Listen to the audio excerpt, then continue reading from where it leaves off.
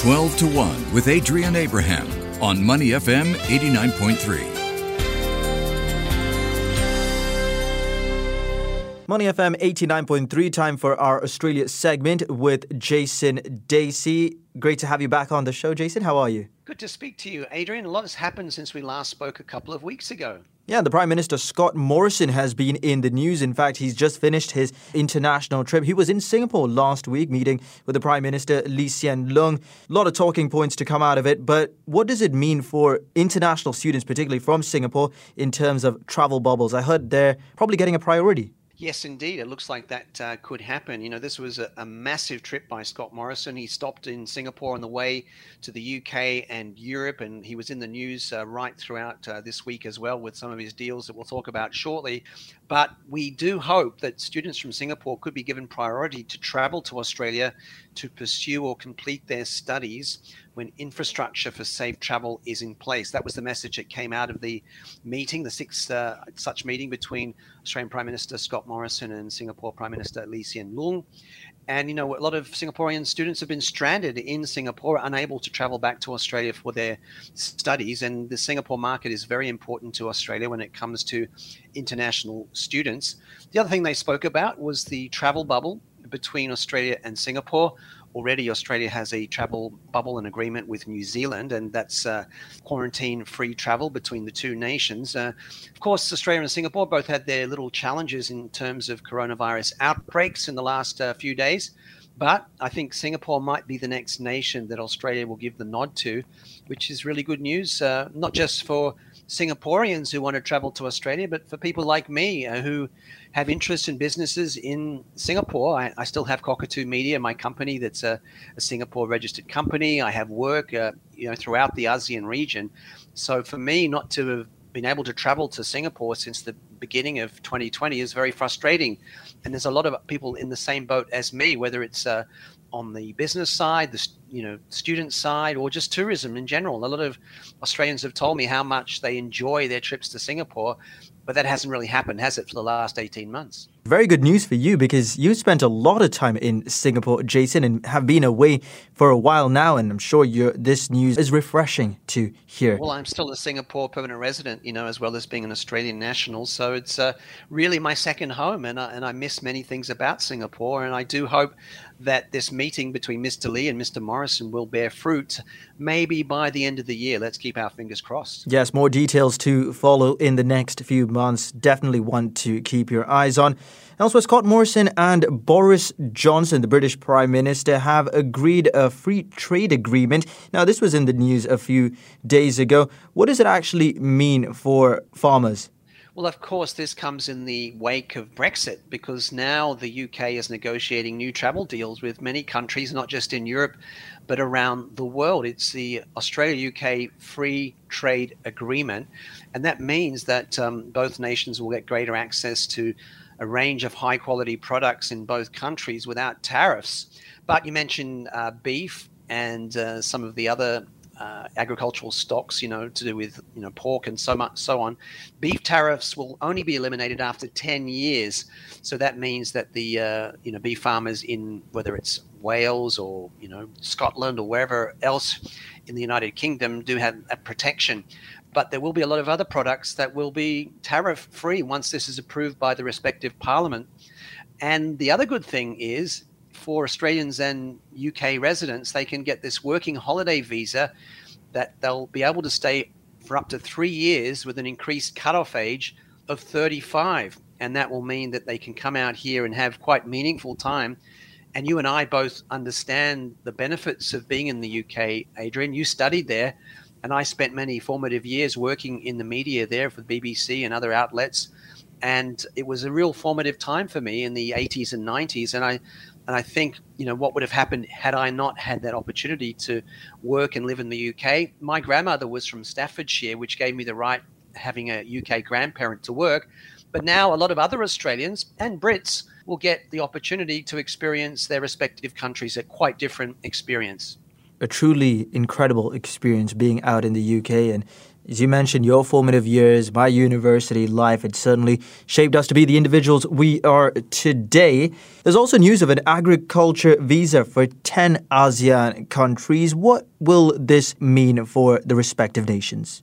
Yeah, this is a really exciting development. It's an ASEAN visa scheme to tackle Australia's farm labour crisis because of the international borders being closed. A lot of international travellers from Europe and all around the world who get these working visas to work on farms haven't been able to come. So they need tens of thousands of workers in farms across Australia, whether it's in Queensland, New South Wales, Victoria. So now there will be this new visa scheme for the residents of 10 Southeast Asian countries, ASEAN countries, including Singapore. And we're getting the full details of that quite soon, but they will be able to come for 3 years to work for up to 9 months as seasonal workers.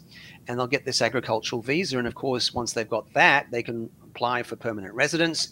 So for all those 10 ASEAN nations, it's a potential entry into Australia, which will satisfy the lack of workers that we're getting from other parts of the world. And I think with this UK free trade agreement, we're likely to see those UK workers move into different kinds of jobs outside agriculture, which means that the Australian farm industry, agricultural people have a great need for workers. And there's a real workers shortage here in Australia with unemployment down to around 5%, which is remarkable given how bad things were a year ago, given the pandemic and all the economic implications of that.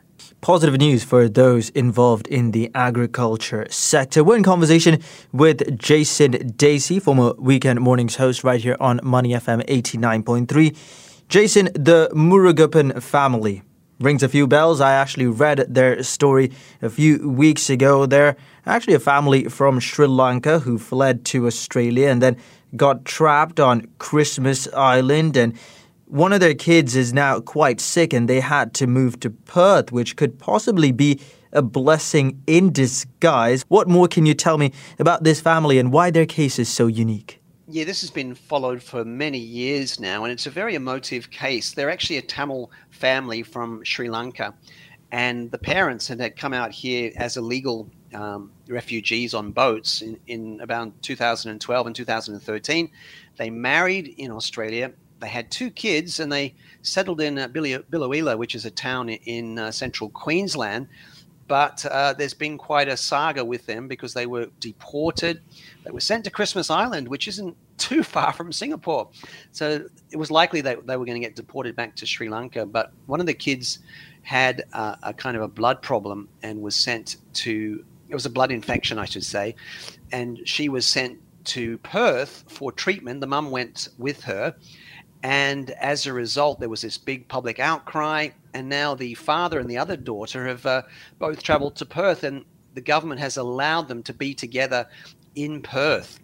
So it's a 4-year-old who's actually been sick, and there's a 6-year-old sister as well. So they're together in Perth this week, and they've traveled 2,600 kilometers from Christmas Island, which is an Australian territory in the Indian Ocean. And now there's going to be a big legal fight.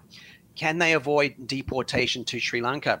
The Immigration Minister, Alex Hawke, intervened and made this decision to bring the family together in Perth, but he says this doesn't necessarily mean they'll be allowed to stay in Australia. So there's going to be a battle in the courts, but for now, the Tamil family, as they're called, are together. And we have to remember that the 2 kids were born in Australia. They're not born in Sri Lanka. So Australia's their home. And particularly here in Queensland, there's a lot of people behind them. Talk about the town of Biloela and the residents there. They're very supportive of this family, consider them one of their own. They've been doing a lot to make sure that they remain in Australia. What's the latest surrounding the town? Well, it's an interesting town. It's around 120 kilometres inland from the port city of Gladstone. So it's a few hours north of Brisbane from where I'm talking to you. But they've been really accepted here in Biloela, or over in Biloela, which is a very friendly place. Queensland's known for its hospitality. It's very different to Sydney and Melbourne. And, people were in tears. They were watching it all on Zoom, and they were talking to the family members. And when this decision was handed down earlier this week that the family could be reunited in Perth, there was tears and people were kind of joyous about it. So they have been really accepted into the town of Biloela, which has a population of only 5,000 or so. And their goal is to get back to Queensland. And those of you listeners who are familiar with Australian geography will know that Perth to Queensland is a long way. It's something like 3,000 kilometers or more across the country. So let's see what happens with this story. But it is something that is dividing the country politically because, the government's saying if we allow this family to stay, that will encourage more boat people to come. And we've seen in past elections, this is a very big election issue. So people on the left are saying they've got to stay, while people on the right are saying we've got to send a message to those people who break the law and come to Australia by boats illegally. Certainly an interesting story to watch out for as it develops. And Jason, with the Olympics just around the corner, well, hopefully, if everything goes to plan, a lot of news surrounding Kaylee McKeown, who has set a new world record time in the women's 100-meter backstroke final. Swimming is a must-watch event at the Olympics, but what makes Kaylee so special? Look, we all love Joseph Schooling. He's a guy that's been on the stage, on the world stage, as a big star and a gold medal winner in swimming for Singapore. But in Australia, the new sensation is Kaylee McKeown, and she actually set a world record in the 100 meters backstroke by 0.06 of a second, 57.63 seconds. And these are the qualifying events for the Olympic Games in Tokyo. It was Australia's first individual female world record since 2016. And there's quite a story to this because she's just a teenager. And she actually saw her father die from cancer last August. And her father, Sholto, is her inspiration. And this is, it's quite sad for her because if the Olympics were held last year, her father would have been able, theoretically, to watch her at the Olympics, but they've been postponed or delayed until, this year. So he never got to saw his daughter, but she's definitely trying to send a message to everybody across the world. That she's one of the big stars of swimming. And Australia, of course, have this big rivalry with the US, and the US has definitely been getting the better of Australia in recent years. But this is someone who will definitely have a chance of, winning a gold medal at the Tokyo Olympics should they go ahead. Yeah, certainly watch out for Kaylee McKeown at the Tokyo Olympics if it does go ahead, as Jason Dacey has already mentioned. Finally, Jason, a cold snap has hit Australia. We talked about this briefly, I think, a few weeks ago. Sydney recorded its coolest day in 37 years, reaching 10.3 degrees. Brisbane dropped to 6.5 degrees Celsius. Seems really cold. It is cold. I lived so long in Singapore where it doesn't get much below 23 degrees Celsius. And coming to Queensland and living in Brisbane in the winter, I was expecting the Sunshine State might deliver some mild temperatures. But it's been a freezing cold winter so far. It started on the 1st of June. And can you imagine dropping to 6.5 degrees, which was the coldest morning in 2 years and the coldest June morning in 7 years? But it's very good news for the ski country of Victoria and New South Wales. The ski season begins over the Queen's birthday weekend, which is the June the 12th this year. So lots of white stuff on the mountains, a long drive from here. But the interesting thing is, Adrian, that we're in this state of Queensland, which is known for the beaches and theme parks and resorts and all that. But about 2 to 3 hours from here, there's a town called Stanthorpe. And everybody from Brisbane, it seems, has been driving to Stanthorpe in the hope of seeing snow because of the cold snap that we had. But would you believe it? There was no snow in Stanthorpe, a 3-hour drive from Brisbane, just over the border into northern New South Wales, where it snowed quite a lot. So it's, I guess they call them the snow chasers, like the ones that chase the hurricanes. They kind of drive and try and find snow.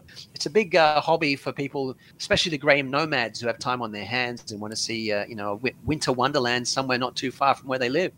Elsewhere, over here, still hot as usual, as always. We're used to it by now, but, well, hopefully, Jason, you are enjoying the cold and everything that comes with it as well. Hopefully, you and your family are keeping safe during this time, and look forward to catching up with you in a few weeks' time. Thank you very much, Adrian. And I should point out that even though it's cold in the morning here in Brisbane, it does warm up and we're getting temperatures in the low to mid-20s. It's around 24 degrees Celsius today. So I might head back to the beach over the weekend and jump in the water, which is still at that lovely 22 degrees Celsius. I know I'm crazy. My wife thinks I'm crazy, but it's something that I love to do. To listen to more great interviews, download our podcasts at moneyfm893.sg or download our audio app. That's AWEDIO. Available on Google Play or the App Store.